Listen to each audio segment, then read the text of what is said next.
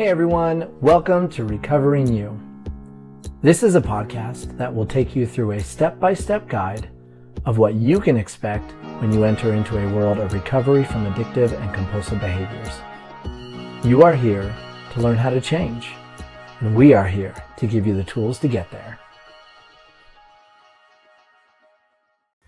This episode contains discussion of physical and sexual intimacy that may be unsuitable or uncomfortable for certain listeners.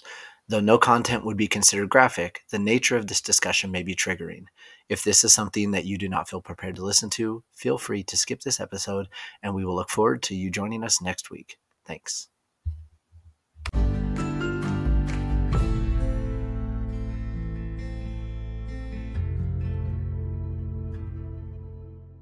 Hello, everyone, and welcome back to Recovering You. I am your host, Cameron Harrison. Today is May 1. No, I did not say day one. I said May 1, but since I've said day one, just dropping that plug in there. So I'm joined here by my very special friend, previous therapist, and just one of the guys I look up most to in this world, Cody Haas. Cody, Hey, how are you? hey, good. How are you? Dude, I'm doing amazing. So this weekend we've been hanging out with Maurice and all the mentors, and it has been just like spiritual experience after spiritual experience. We had a get to know you meeting that turned into a testimony meeting the first night we were all here, and it was by far probably one of the coolest and most powerful experiences I've had in a very long time. Like, man, it was emotional. It was awesome. So Wow. some amazing guys here hanging out. And the other great thing, so today actually is Sunday, and normally this is when my episodes release. So I'm gonna try and get this out today. So sorry for the late release, those of you that like to listen to this first thing in the morning on Sundays when they come out. But the good thing is, when I wake up in the morning and record, I have a much deeper, more sultry voice. little Barry White voice going on here. I sound more like my previous host, Chris. I got that going for me. I got the deep bravado going. Nice. Well, I'm not jealous that you guys are having such a good time in Arizona right now at all. Oh, you are, but that's okay. Oh yeah, I guess I am.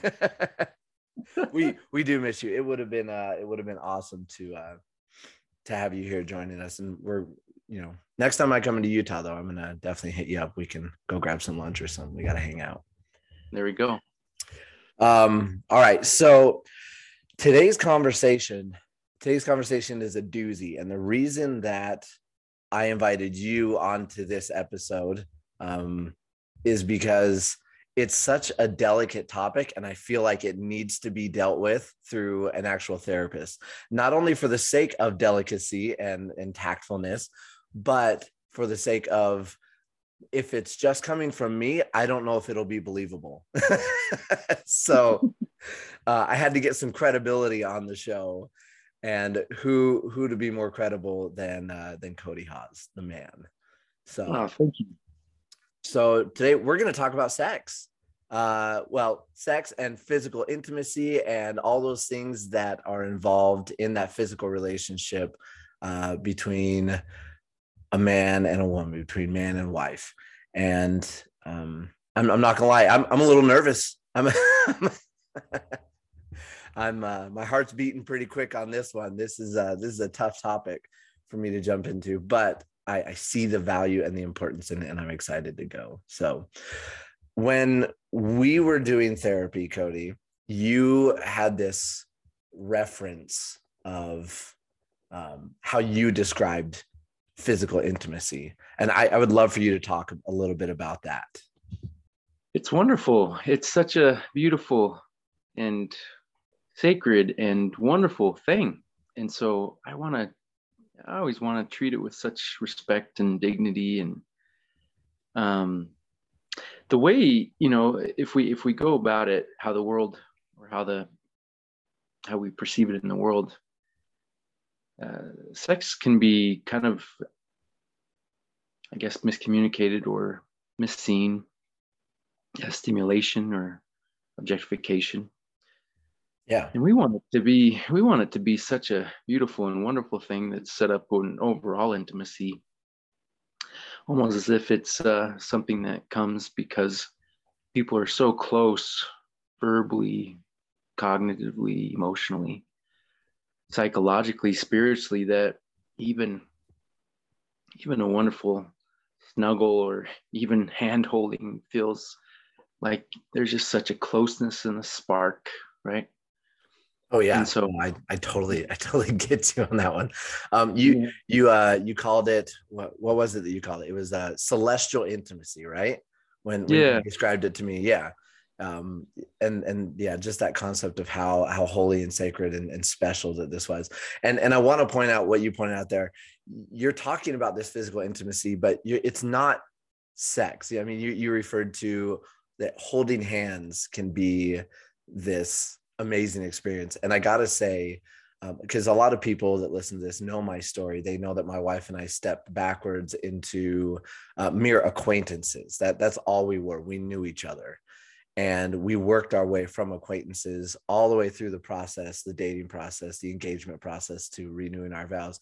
But I got to tell you, the first time that I wasn't really expecting it, and my wife reached over and took my hand, it was like an electrical shock to my system, and it was exhilarating. And I still get that little shock today, because I'm so grateful for the opportunity just to be able to hold her hand, because I almost lost her. And so, knowing what I almost lost, I'm so grateful for what I have.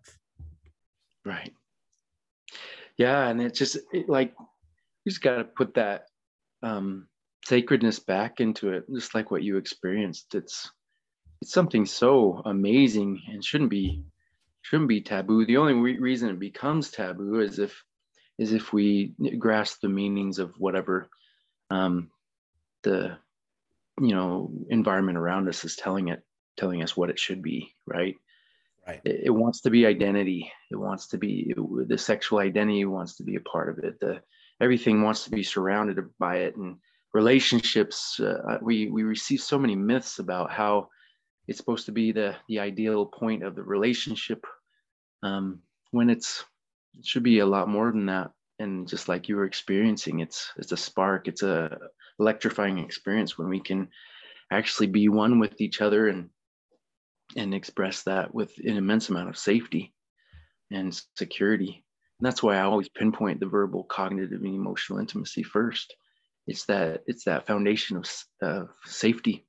Some people will call that the friend zone, and I'm not gonna lie. I like when people are in the friend zone. That's what I have to teach every day. I have to teach that every day. How do we get And, back to being friends and liking each other again? That'd be awesome. yeah, I was gonna say every single guy out there that's in the friend zone right now is like, gosh dang it, Cody, why'd you have to trigger me like that? Why? I'm I glad hate to the do friend so. zone. But I love that you pointed out those other forms of intimacy outside of the physical intimacy. So just for note taking and list taking sake, can you go through those other ones too? You said there's an emotional intimacy. What's a quick little, like, how would you describe emotional intimacy? Well, let me go in a little bit different order. Oh yeah, This is okay.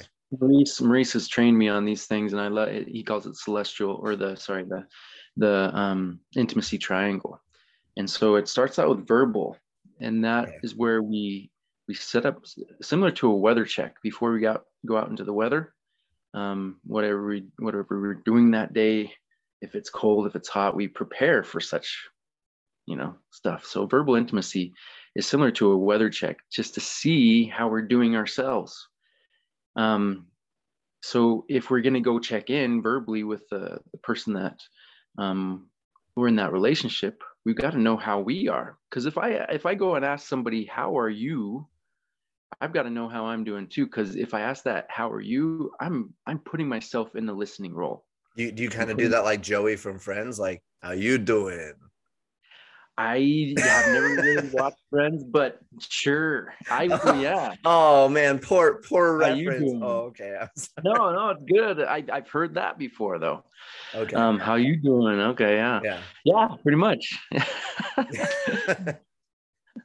But yeah, it's just like we got to see how we're doing first, because if we're if we're setting up that base of intimacy in our relationship, sometimes we gotta step back and see how we're doing first, right? All these things are very individual first, are all very independent.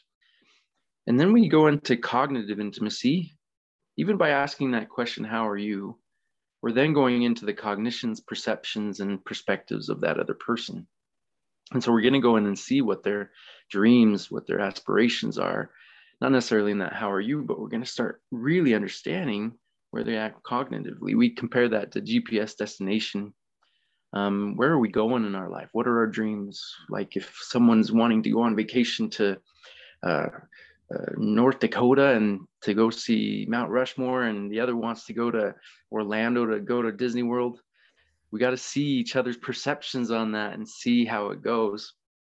And this is what is so amazing, especially for the woman's psyche, is because once they feel like the man in the relationship the man in the relationship can hear their perceptions and cognitions and thoughts and beliefs, that's when they start to see, oh my goodness, I can get closer to this person. I can even talk to them, and I can get that closeness with them. And then we go into emotional intimacy, which emotions are throughout the whole process. We're talking emotions through the verbal, cognitive, but emotional intimacies, it's actually when we can set up a real system where we can actually hear each other's emotions from the past. When I was in this experience, or when I was this, when I was, doing this in our, previous relationship where I wasn't as good as I wanted to be, I don't want to do that anymore. I really want to make sure that I can proceed with confidence in this area. So we're talking about the emotions of the past there. And so those are the first three sets: verbal, cognitive, and emotional intimacy. Those are the first three foundational intimacies that really create safety and security in a marriage, where then we can go into the psychological, spiritual, and sexual, physical intimacy with synergy. We actually can feel it almost as if we don't even have to say anything. We just go into these wonderful team building, synergistic things that make it very, very awesome and celestial. Now, I remember when you were describing these to me when we were going through counseling together, and you actually told me, you're like, Cameron, there's with the rebuilding that you have to do with your wife, there's a good chance that even the physical side of things come before the emotional intimacy comes into place, because that kind of that was such a deep form of trust for her to be able to hand me her emotions and say, I can now trust you with these, would probably come a lot sooner than I trust you holding my hand. I trust myself in your arms. That would probably come first.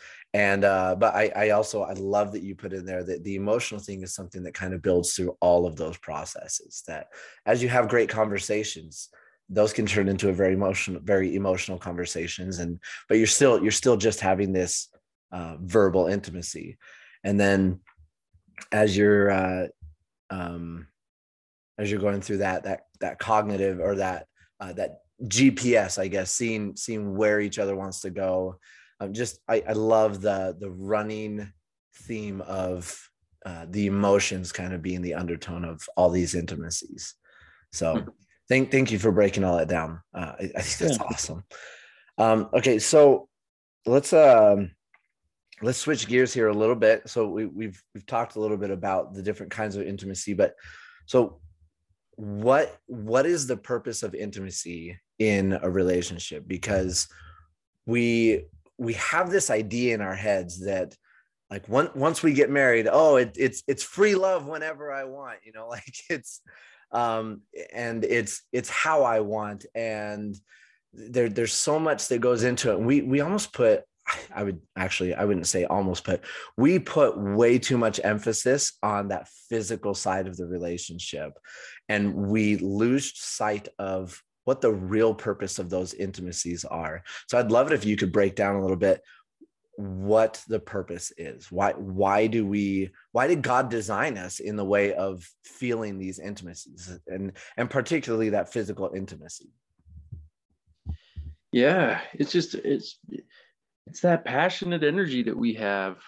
We want to go and pursue creative, passionate energy, and it's a wonder. It's beautiful. It's wonderful, especially when two people can come together and experience that wonderful emotion of like that, those creative powers, but also like having a bunch of fun, and like just being together in those moments is just awesome.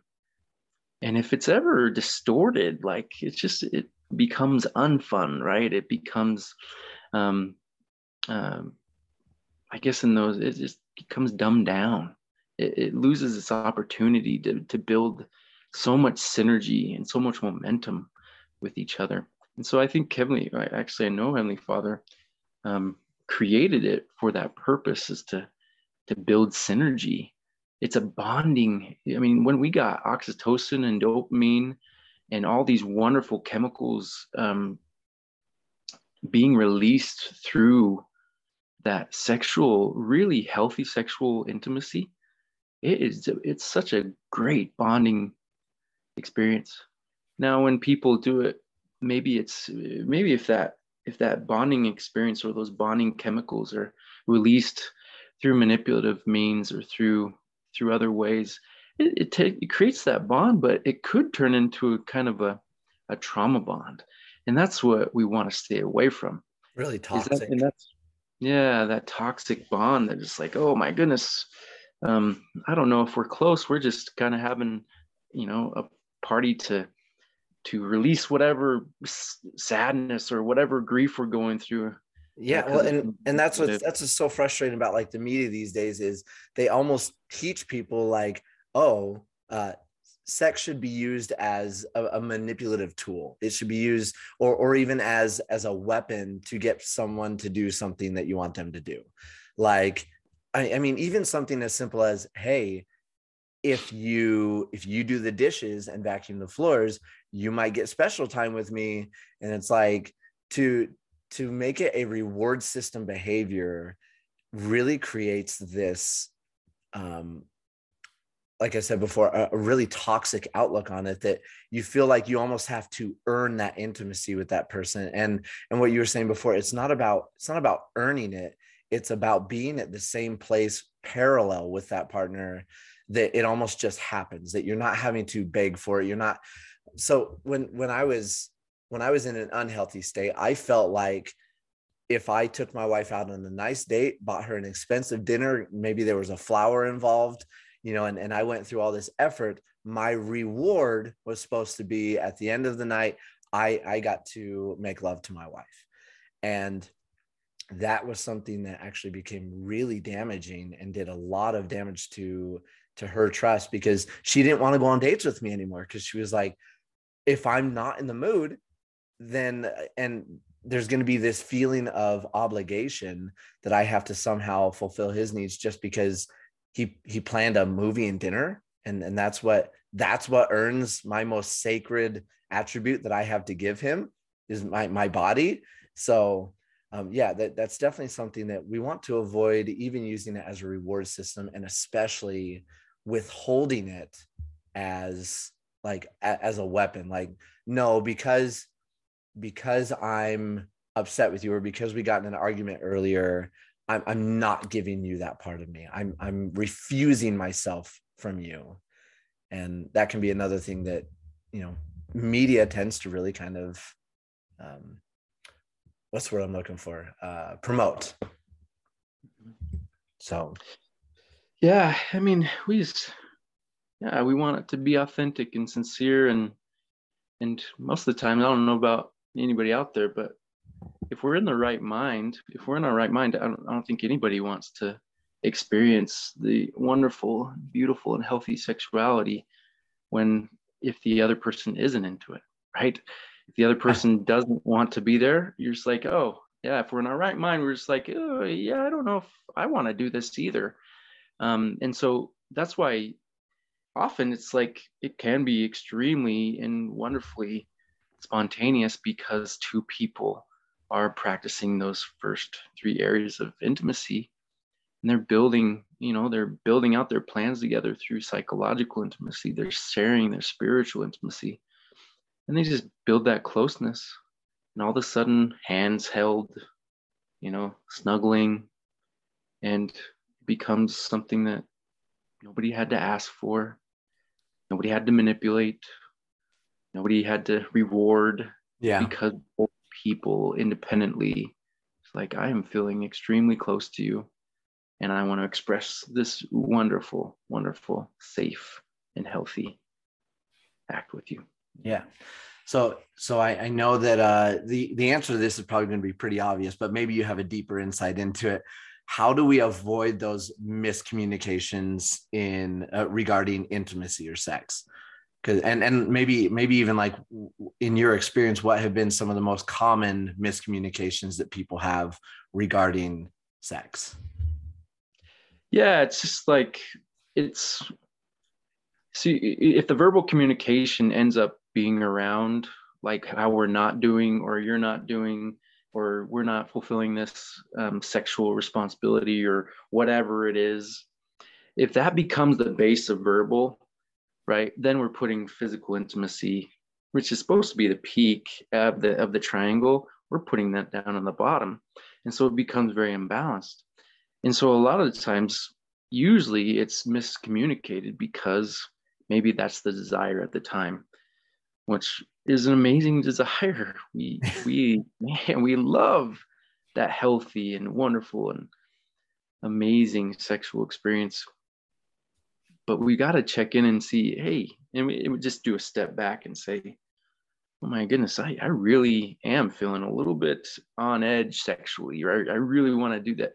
And that's where we got to, maybe we're not experiencing that, or we're not saying that to our other person, to our spouse, but we go back before we check in with our how are you, or whatever we're doing verbally, and we go and say, oh my goodness, I'm really feeling a lot of urges.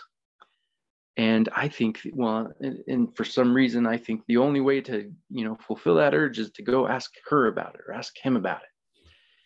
Hey, I'm having this sexual urge right now. What are we gonna do about it? Right? It's like, oh, how are you gonna fix this? how are you gonna fix this? And if we can go back and say, okay, as I know, passionate energy is gonna flow through me. This is the only, as we learn through our recoveries, and as we're getting to the sexual self-mastery, we're learning that passion energy doesn't have to come through the sexual intercourse experience, or the pornographic experience, or the masturbatory experience. Right. It can come through bridling our passions so that we may feel the love of God. Yeah. And so, man, I can actually go and see what I need to do, because my wife's not an object. I'm not an object. I'm not going to go through, I don't see sexual intimacy as stimulation anymore. I see it as a very conjoining, like really synergistic experience. So I got to step back. I got to do my notice it, name it, flip it, find it. I got to do whatever I can, do my truth tool, whatever it is, to get back to my truth and to express my passion in other ways, right? And before I go in there, let's say I go win that battle. Let's say somebody in that situation wins that battle and says, ooh, I was about to go talk to my wife or my husband and say, I was having the sexual urge and I wanted to come in and talk to you about that. But before I went and did that, I went and got to my true self. Went to my identity as son of God, or sister, or, daughter of God. And I went and won this battle. I want to tell you about it before I came in and checked in with you.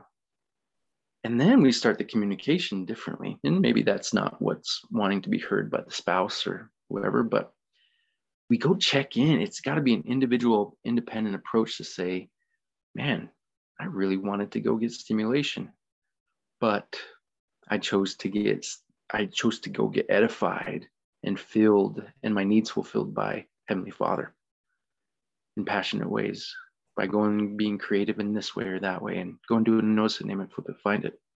And then we go present that what we just won to our spouse or whoever, and say, because you mean more to me.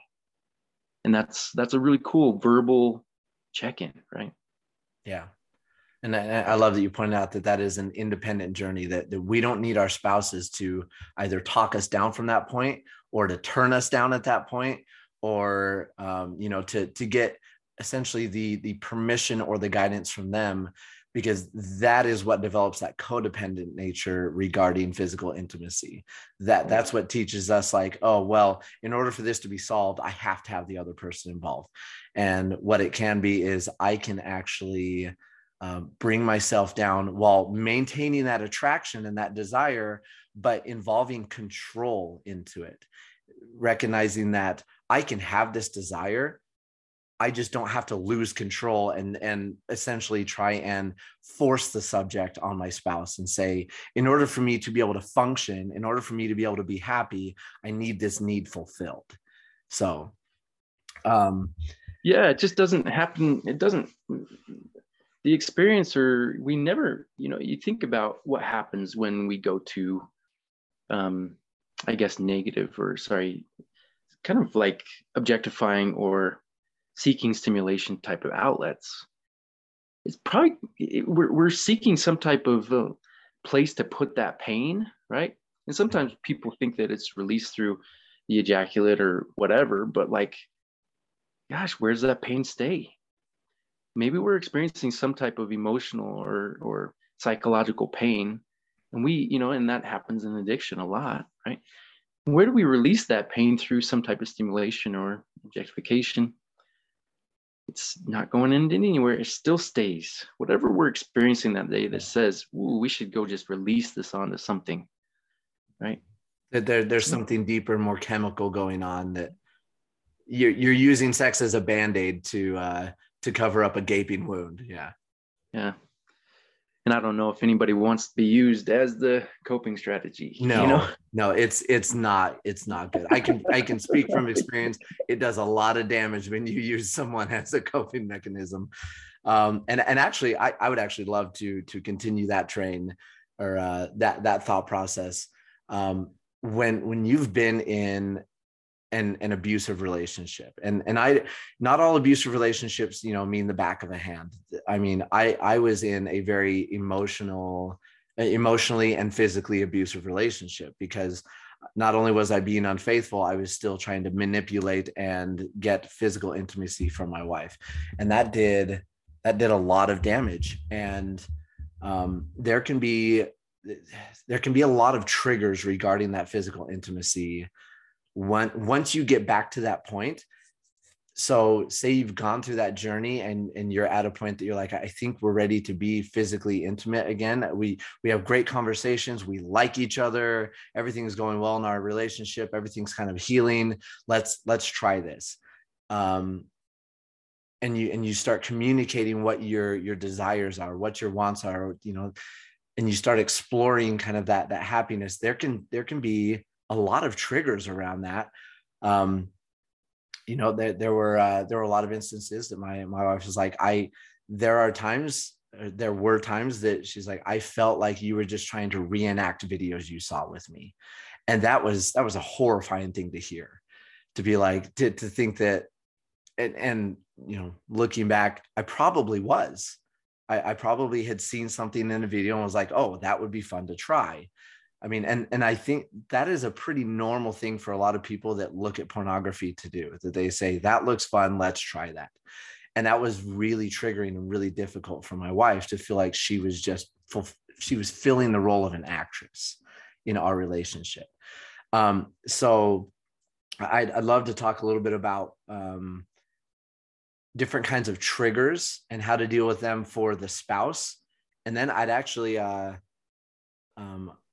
like to talk about triggers for the addict regarding that physical intimacy as well, just for a couple minutes. So how would you say, or how would you communicate to the spouse of an addict who feels triggered, like say before or during or after sex? Like, how should they communicate that, or what kind of things can they do to help that situation? Yeah. First off, thank you for, oh my goodness, Cameron, you're so awesome to be so vulnerable vulnerable, and because this is all real stuff. Like what Yeah. you're saying here is like real stuff that happens on a regular basis. And I'm just so grateful for your example and your vulnerability and courage just to like put this out on the table and just say, you know what, guys, we gotta go address this stuff. So thank you It for needs to be talked about, man. Thank you. I appreciate that. that. That means a lot. But yeah. So a lot of times, like, you know, Maurice taught or has taught me a ton about the I have a dream statement. And Martin Luther King too. Like, man, we just love I have a dream statements. Yeah. And so a lot of times it happens before we ought to have these conversations beforehand. I have a dream that when we enter into physical intimacy, that you and I dot dot dot right that you respect, or that you have this in mind, or that you have gone through the first three levels of intimacy, and I have gotten through the first three levels of intimacy, excuse me, to make sure that we can set up a really synergistic experience. So a lot of times the miscommunication is happening because we don't know what we're thinking about the sexual experience. We haven't put in the cognitive intimacy enough, or the ideas and the dreams with how we want the physical intimacy to be, right? And so a lot of times we're having a lot of those painful experiences or re-traumatized experiences because we haven't set up the I have a dream statements. Okay. And so the I have a dream statements are, like, I have a dream that, if we are to have a really amazing physical sexual experience, that I will, and we always start with the independent approach first, that I will, set up where I can hear you emotionally, where I can address the emotions of the past, right? That I can actually hear your perceptions and your ideas and not gaslight them or defend my past behavior, whatever, right? So that it's got to be individual approach first in saying, I want to set up this. I have a real huge desire to set up this really amazing non-objectifying experience with you. And if you want to get more information on the I have a dream statements, you can look those up through Lazarus lectures or get in our marriage repair classes. But it's just setting up those really effective I have a dream statements.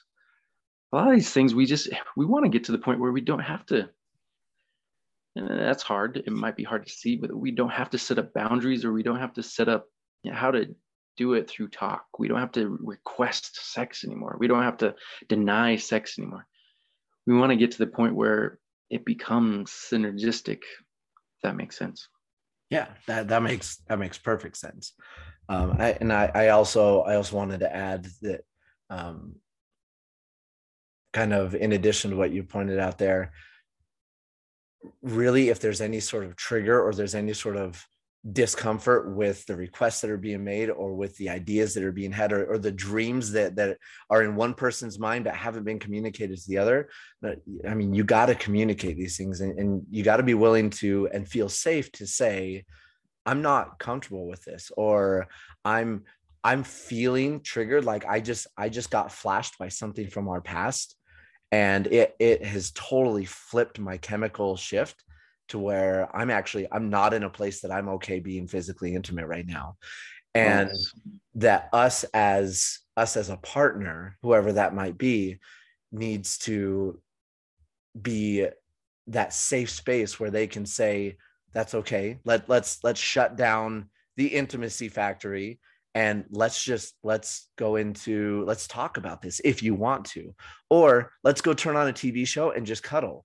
Or do you need your own space for a few minutes to kind of work through this, and let's go from there. But give them the options that you're not adding to their plate of, you're actually making it worse by shutting down emotionally, or by making me feel bad that I spoke my needs and desires to you, that, we don't want to add to the crap factory. It does so much more damage. So yeah, being willing to communicate that. And then can I add something a little bit? Oh yeah, absolutely. Yeah, just in, I don't know if I got to the triggered part of it yet, but like if those are, I just want to kind of be a second witness to what you just said, right? Um, if there are triggers there, um, please always know that the other person cannot not fulfill those needs for you the most effectively at times if they are triggered in that triggered state. So if someone is triggered and if they can't open up in those situations, that is the best time to just kind of like respectfully retreat, dignified and respectfully go and say, hey, I'm just off right now. That could be the one that's triggered because maybe they're seeking objectification, or the other one, just like you were saying, I'm just not into it. It just doesn't feel close. It doesn't feel like it's a safe environment for me right now. Yeah. And it's not because of you. It's just I'm out. Like I've got some hijacking my brain right now. Allow that and put that in your I have a dream statement. I have a dream that when someone is triggered, or if I'm triggered by, wanting to have objectification, that I will not go in and try to manipulate or objectify in those moments. I have a dream that if I'm triggered and if I feel like it's just not a safe, or it's not a very unified experience. I have a dream that I will say, listen, I'm going to bow out for just a second. I got to go get to prayer for a second. I need to go do my woman in the mountain or man in the mountain for a little bit. Yeah. And put that in the I have a dream statement too. The more we have these in our mind, the more neurolinguistically we change our minds. And cognitive behaviorally, we can say, ooh, I have an option now. I don't have to go to the pity party. I don't have to go to, oh my goodness, you hate me, and all these horrible things that we might say because of the experience. I'm sure. No, I've never had those thoughts. Right. Well, even, oh my goodness. And so, we just put those in the I have a dream statement, and it's going to be really helpful. Just wanted to have that. Love that. Yeah, that's awesome. And just, it's okay to communicate the fact that you're not in it. I love that you pointed that out. There has to be that sense of safety of being able to say, I'm just not there right now. And I want to be. Yeah, exactly. Like, and I love that you also pointed out that tactic of like not projecting that that lack of desire onto the other person, but saying like, look, I'm not in a good place right now to do this. And I need some time for me to be able to figure some things out. And then we can talk about it. But that way that doesn't also leave that person feeling like, oh, they hate me, or, oh, we're never going to make love again, or, oh, I've damaged the relationship somehow. And this is, to where they start to spiral and allow themselves to be dragged down through that chemical scale. Then so for me as the addict, there was actually a recent experience that I was actually the one, and this has never happened to me. That's what all those guys always say, right? I swear this has never happened to me. But I was the one who actually bowed out and said, hold on, like in the middle of like passionate kissing, I had to stop and say, hold on. My brain just totally flipped into a pornographic video, and my wife became completely just an object in my mind, that she was only there for my gratification and satisfaction. And I had to completely shut down the factory, hit the red button, have all the alarms go off and say, I'm not okay right now. And I started to like physically shake, and like everything just stopped, and we ended up having like the most amazing conversation, and we were so connected. And but it was something that, again, had never happened to me before, where not only did I have to bow out, but I had the control to say, I need to step out of this. I'm not okay right now.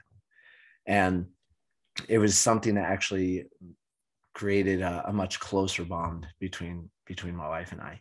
But I just want to point out that there can be triggers for both the spouse of the addict and the addict. And it is the responsibility of each of those individuals themselves to speak and communicate those triggers in order to be able to have a healthy, intimate relationship. Oh, so huge. And what a beautiful experience that you had there. And now neurolinguistically, cognitive behaviorally in your brain, you've trained your brain to get to that point of, oh my goodness, I only want to, I really, there's probably times where it's not as special, but I want to perfect this area of my life, right? And I want to open up, and I want to be true to myself and true to my wife and say, oh my goodness, I'm like freaking out right now, and I'm having an objectifying experience. And boy, oh boy, do I never want you to want to put you in that situation again. Yeah. My goodness, I love you so much that I'm going to stop this right now and get to my right mind and have a beautiful, verbal, intimate, cognitive, intimate, emotionally intimate experience with you. That's beautiful, Cameron. Oh my goodness, that's phenomenal. And if we can get that, and that's the level of respect that you and your wife have for each other, where if you're not at that state, let's say somebody hasn't gotten to that, and it could be triggering to somebody. Oh my goodness, you're seeing me as pornography. I'm leaving right now. Like, you suck. Right? Yeah. But because of what you set up, it's a demeanor. It's a countenance of the relationship, right? That I can speak and be true, and I'm not going to have any judgment. But the moment here's the idea: the moment that we lose the spirit as listeners or speakers, that's, in that situation, that's where we need to retreat to a safe place to make sure we can go talk to Heavenly Father or higher power, right? But you have set up a situation where you can speak to your wife in those moments, and that's what's so stinking special. It is pretty stinking special. Stinking special, man. Stinking special. Stinking special. But just always, for those that are listening, if there ever is a situation where the spirit isn't there, don't try to resolve everything in that moment. Please have a graceful retreat. Go write your letter to God, or go get your pain out somewhere other than that person that's also not feeling the spirit in that moment. But look at how Cameron just set up a wonderful situation with his wife. And that didn't take just a moment. That took years of recovery practice. If that makes sense. So if you're thinking that you're going to get to that level, and try it, please. Yeah. But make sure that's where we got to get to the point where it's the change of our countenance, guys. A lot of people say, in the Worth program, they say, watch the feet of the addict or whoever is recovering from the addiction, and the person that's going through the betrayal traumas, they're hearing watch the feet. I also say watch the feet and watch the countenance. Watch the countenance of your marriage. Watch the countenance of your loved one.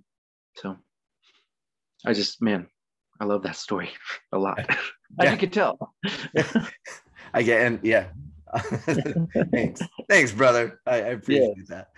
All right, just a couple more questions here. I think one of the biggest issues that needs to be addressed in the physical intimacy realm of marriage is the how to effectively communicate things like the mood, or how to take the rejection out, or the feeling of safety, and all of it kind of revolving around this feeling of like shame. So how would you counsel someone to remove that shame word out of the physical intimacy realm of a relationship? Well, it's just, where we're at in our recovery too. If anybody's out there having shame for having the desires to have sex, right, or having those sexual desires, that shouldn't be shamed. Remember, that's where that's passionate energy. It doesn't have to be misconstrued as only sexual energy, right? And so if that shame factor is coming in, please just allow yourself to say, okay, I'm having somewhat of an urge right now. I desire to have some type of sexual experience. But as I know, if I bridle my passions so that I may feel the love of God, right? Because a sexual experience should allow us to feel the love of God, right? We should feel a synergistic experience because we just experienced maybe that celestial sexual experience. But if it's ever shamed, it's because maybe we don't have an accurate view of what healthy sexuality is right now. Maybe our definitions of sexuality is still somewhat pornographic or objectifying. And so, or we're seeing it as such.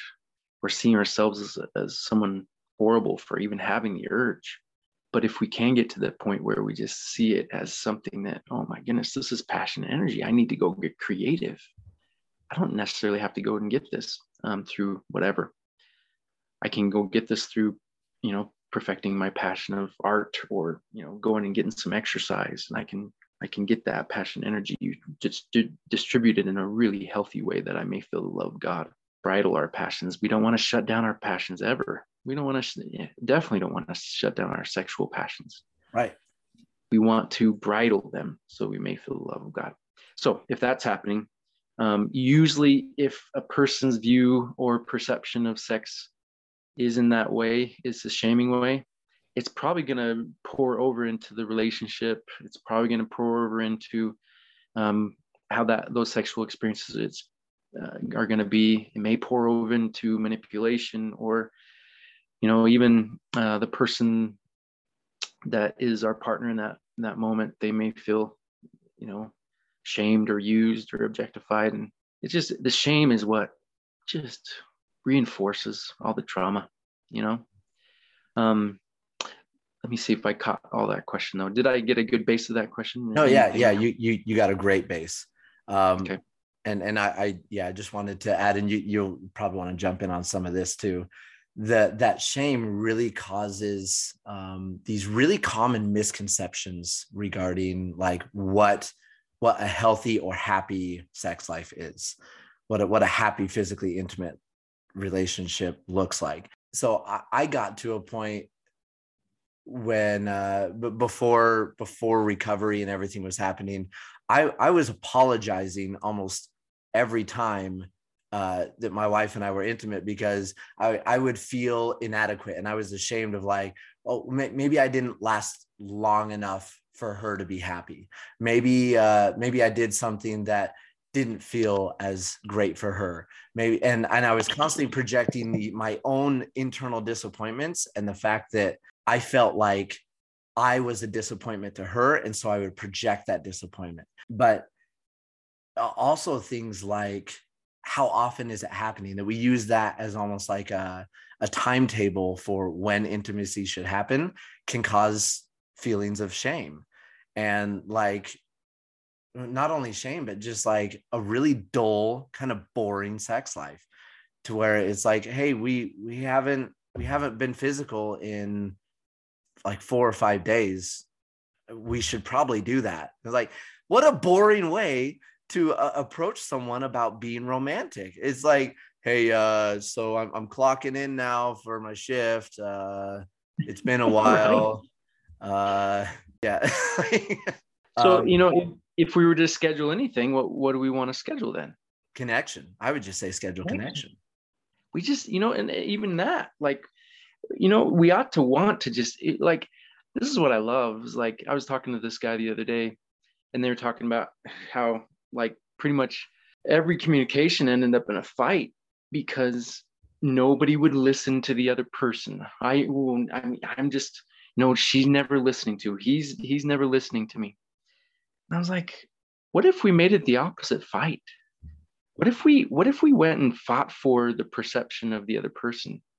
Same thing with this, right? What if we just went and said, maybe I don't have to like schedule the connection or whatever, but like, what if we fought to just completely be engulfed in the life of the other person? What if we just fought to just be like, you know what?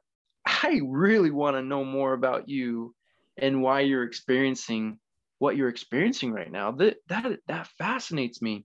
instead of going in, oh my goodness, when am I going to be heard? Or when am I going to get this opportunity for sex again? Or when am I going to get this, right?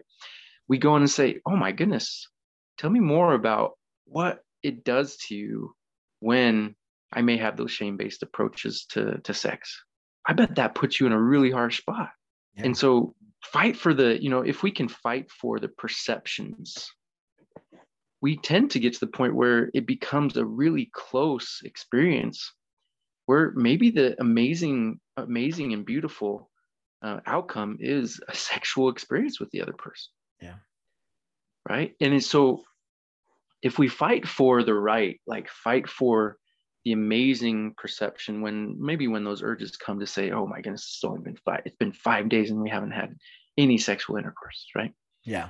You want to say, oh my goodness, maybe it's because in my own wisdom and my recovery that I've got some issues that I need to go through, or maybe I need to go do a really significant, maybe deep letter to God, or some type of truth tool, or notice the name and flip it, find it. Yeah. And I'm going to go see about the other after I do that, and after I check in with myself, I'm going to go check in with the other person. How are you? Oh my goodness, I just had this urge and I just won this battle. And I just realized how much you mean to me and how much I love you so much. Tell me more about how you're doing in your life today. Because I don't want to project that shame onto you. Right. I don't want to relive what we've done. What my job is just to really, if that cycle is going to be there in our lives, I want to really elongate our cycles of, mishaps and miscommunications. And hopefully we get better and better at it as we go, because those urges are going to come. It's just, how do we navigate them? Yeah. Just last night, I mean, my wife and I, our week has just been crazy. And so, and we've seriously, like, I've traveled this past week. We just got back from a vacation. We're trying to get everything reestablished. There's been this mentors gathering this weekend. And then our kids had concerts, like life was happening. And so we're driving home from this event. Both of us are exhausted. And, I made the dumb mistake of being like, so, I mean, do you want to do anything tonight? Like that was how I approached it. And she was like, I don't know. I don't know if I'm really there. And then it took me about 2 seconds to realize, like, hold on, I'm not really there either. I don't even know why I asked. It was out of sheer like boredom, or out of just like that timetable, flipped into my head of like, oh, it's been a minute. And so what I want to say there is no one's feelings were hurt. Like, she wasn't upset that I brought it up, and I didn't slip into shame that I had, abandoned that boundary of like, or that value of like, oh shoot, I let the timetable get to me. Why did I didn't slip into shame. It was just like, actually, you're right. Yeah, we're both exhausted. Like, maybe we could just watch an episode of Friends tonight and just cuddle on the couch. And I was like, that sounds great. Now, and that didn't even end up happening. I ended up writing out the outline for this interview, but she sat on the couch next to me and we played some footsies on the couch. And that was what we needed, though. That was all the connection, not only that we needed, but that we could handle in that moment. Because to try and push for more would have been to try and force intimacy, which forcing intimacy only does damage. And so what I want to say is, being told no or saying no should never be a shameful thing. It should never be something you feel bad about doing, because there is intimacy in honesty, and that builds. You know what? You can put that on your wall right behind you right there. I'm just going to put that on a wooden plaque and send it to you. Yes. But I truly believe that there's intimacy and honesty, and there's something attractive about someone who's willing to say, I'm not really in that place, because it inspires the other person to really evaluate inwardly on themselves and say, where am I really, though? Am I just doing this because I'm bored? Am I saying I'm in the mood because I want to be able to tell my friends we have sex all the time? We have sex 3 times a week. That somehow that number somehow gives me a status? Or am I someone that truly values and loves the, like you were saying, the emotional state and the happiness of my partner, and am willing to fight for them in order to create that physical desire? Oh, huge. It goes into your demeanor and your countenance there too. Yeah. Right. Look at the work you've done to create that. No, that's just amazing. Intimacy and honesty. Huge. There's intimacy. There's so much intimacy and honesty. Look at the opposite. If we're dual, if we're hidden in even our emotions, if we're creating a situation where the other person has to guess what we're experiencing or feeling, it's not fun. Not fun for us. That's not fun for them. And so if we can't talk or can't listen in those moments, retreat, go check ourselves, go see where things are going, come back and say, hey, I just had an experience where I was experiencing this, and I wanted to update you on this because I really want you to know my world, and I really just desire to know everything about yours too, because I love you so much. My wife frequently does a self-check on herself, and she's like, I'm like, are you okay? You seem almost like a little irritated with me. She's like, I'm actually irritated with myself because I forget you can't read my mind. And I thought, and I'm like, oh, what happened? And then we'll talk about it. And she's like, so I'm communicating it to you now that, like, whether it be a miscommunication we had or like dealing with the kids or I forgot something, just any little thing, it's just like, I forgot to communicate with you verbally. I just did it in my head and I forgot you can't read my mind. So yeah, I love what you said there. All right. 2 last little quick things. What recommendation would you give for someone to start a conversation about intimacy with their spouse? Because this can be a really awkward, and it can be really, really difficult to do, to be like, I want to talk about sex with your spouse, and it can lead to some discomfort. So how would you recommend they go about doing that in the happiest and most comfortable way? Yeah. So this is what I love about Lazarus Lectures is we set up a marital mission statement, and we set up an I have a dream statement around all the areas of intimacy. And so, if it is to initiate sex, that means there's probably some type of urge that needs to be fulfilled where we feel like this other person needs to fulfill this role for us, right? And we got to discern that, right? If it is, I need to talk about sex because I want to initiate it or I want to do it, that's where we step back and say, okay, remember, I've got to remember that this person isn't my need fulfiller, right? They help with my needs. They're maybe assistant to the need fulfiller, which is Heavenly Father. Heavenly Father fulfills our needs, and that's not sexually. It's just He's got a lot of passion and energy and things that He can send to us to get us fulfilled in that regard. And so always remember this person in our life, spouse, whoever it is not our need fulfiller. That means if we're still feeling that they're our need fulfiller, we're in that codependency craving, right? Yeah. So in that regard, if we're going to initiate any type of conversation, it's to present our I have a dream statement or a marital mission statement when it comes to physical intimacy or sexual intimacy. I have a dream, or I envision that when we're in this experience that it's set up through this way. I envision that, when we're experiencing sexual intimacy, that whatever that is, right? Whatever it can be is in that I have a dream statement. If we're gonna have any ideas, we've got to put it forth cognitively first and say, these are my perceptions, ideas about how we can have a fruitful, wonderful sexual life. Does that make sense? Is that helpful? No, it made perfect sense. And that usually sets us up independently to make sure that we follow our own dream statement. Yeah, something that my wife and I did is we have a conversation chart on the back of our closet door. And, this isn't like a secret, like naughty thing. It's like nothing weird. But when there is something that comes into our mind that we're like, we need to sit down and have a conversation about this, finances, intimacy, whatever it might be. We put it on there and we create an opportunity to connect and have a meaningful conversation so that we can avoid things like, okay, I'm only initiating a conversation about intimacy in order to initiate intimacy, like what you just said. So yeah, because then you're using manipulative tactics, and that's the wrong way to go about it.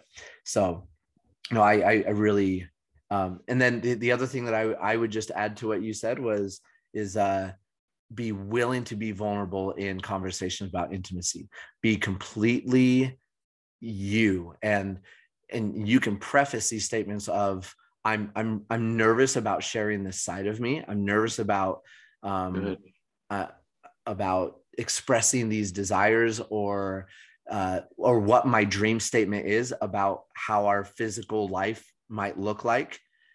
I just want you to know that these things that I'm thinking and everything, or these passions that I'm feeling, are who I am. And I'm just desperate for you to approach that with me. I'm not saying all of them have to be accepted. I just need you to see me for who I am. So the last little thing I was going to ask you, and this is the last question, I promise everyone, thank you for sticking with us. What is one piece of advice you'd give to those who struggle to have a healthy physical relationship? Yeah. I think it's, there's so much to set it up. There's so much that sets up our perceptions around physical relationships. So many experiences that may have caused damage. There might be addiction in our lives. So there's a lot of different things that set up that kind of that hardship, right? And so it's one of those things where if we can be still and really consider the lilies and know God, know that we can take those vulnerable conversations to Heavenly Father, because he knows all areas of grief. He mourns with those that mourn. And so the same questions we may take to our spouse when we're, like similar to what you were saying with our different vulnerabilities, take those and ponder them with Heavenly Father. Take those grieving moments, or those bargains, and those fretting moments where we're thinking without the Spirit in our own head sometimes, and we're grieving within grief in those moments. Take them directly to Heavenly Father, and He can give us the accurate views of how we can navigate those things at the level that we understand them, with our perceptions and developments up until that moment. That's what I love about Heavenly Father. We can take any question to Him, and He's completely there if we know Him accurately. He's omniscient, He's omnipresent, omnipotent, benevolent. And so He knows what we're going to deal with the moment that we're dealing with it. And so then we can have almost have a reminiscent premortal inventory of what we were going to experience in this life. We just can uncover what He would teach us in that moment. So that's what I always do, is invite people to ponder instead of fret, right? Yeah. Transition from fretting to pondering, where we're actually thinking with the Spirit and grieving with God right by our side, as opposed to grieving in our own brain and our limited wisdom. Awesome. Well, Cody, I really, really appreciate you joining me on another episode. I think this has been an amazing conversation, and I'm so glad I had you here to help us through this. And I know this is a really tender and touchy subject for a lot of people that can cause a lot of discomfort. And so the last little thing that I just wanted to share with my listeners is going back to kind of what we said at the very beginning. This passion, this desire for physical intimacy is absolutely nothing to be ashamed of, and it is something to celebrate. It is something to rejoice in, and it can be rejoiced in, and it can be shared when it is done under the fundamentals of a trusting, healthy, and safe relationship. And I think when you have that place of safety for intimacy in a relationship, and when you get to that point that you can communicate openly, that there's no shameful topics, that there's no disappointment in or rejection in being told no, that there's an understanding between the two of you, when all these cognitive, intellectual, verbal, spiritual intimacies kind of come together, there, and I can attest to this, there is a beautiful, healthy, happy, amazing life of intimacy that is waiting for you on the other side of all those other connections. It takes work, yes. It takes effort, yes. It takes a lot of tears and a lot of heartache at times? Yes. And at the end of it all, is it worth it? It's 3 times yes. Because to understand that other person in a way that no one else on this earth does is, I think, something that is a lifelong worthwhile pursuit. So Hallelujah. Amen. So thank you again. Thanks for joining me. And if you're looking for, I guess, can I plug you here, or do you want to plug yourself here, as far as like if anyone is needing any sort of marital counseling or has any questions, is there a way they could reach out to you? Yeah, I mean, you can do it if you want. All right, you might have to drop the phone number because I don't have it by memory. But yeah, if you do want to reach out to Cody Haas at Life Changing Services, you can do so. His email is CodyHaasLLC@gmail.com, or you can schedule an appointment at 385-519-6089. And yeah, just thank you, Cameron. Oh, you're very welcome. I think more people need to, another thing we said at the beginning, more people need to be talking about this stuff. This needs to be something that we don't keep hidden in the dark about our questions, our concerns, our vulnerabilities, and our feelings. Sure, the details probably can be reserved between you and your spouse, but I think there's something very, very special about being able to talk to someone about what's going on in our lives and to get that professional help. And you are that professional, and you have helped me and my wife a ton. And I love you, man. I really appreciate who you are and what you've done for me and my family. So I owe a lot to the man I am today is owed a lot to who you made me out to be. So. Oh man, you're too kind. Thank you, man. Thanks for being an amazing example. You're welcome. All right. You have a great rest of your Sabbath day, and I'll talk to you later. Sounds good. Thanks everyone for joining us. We'll talk to you next week.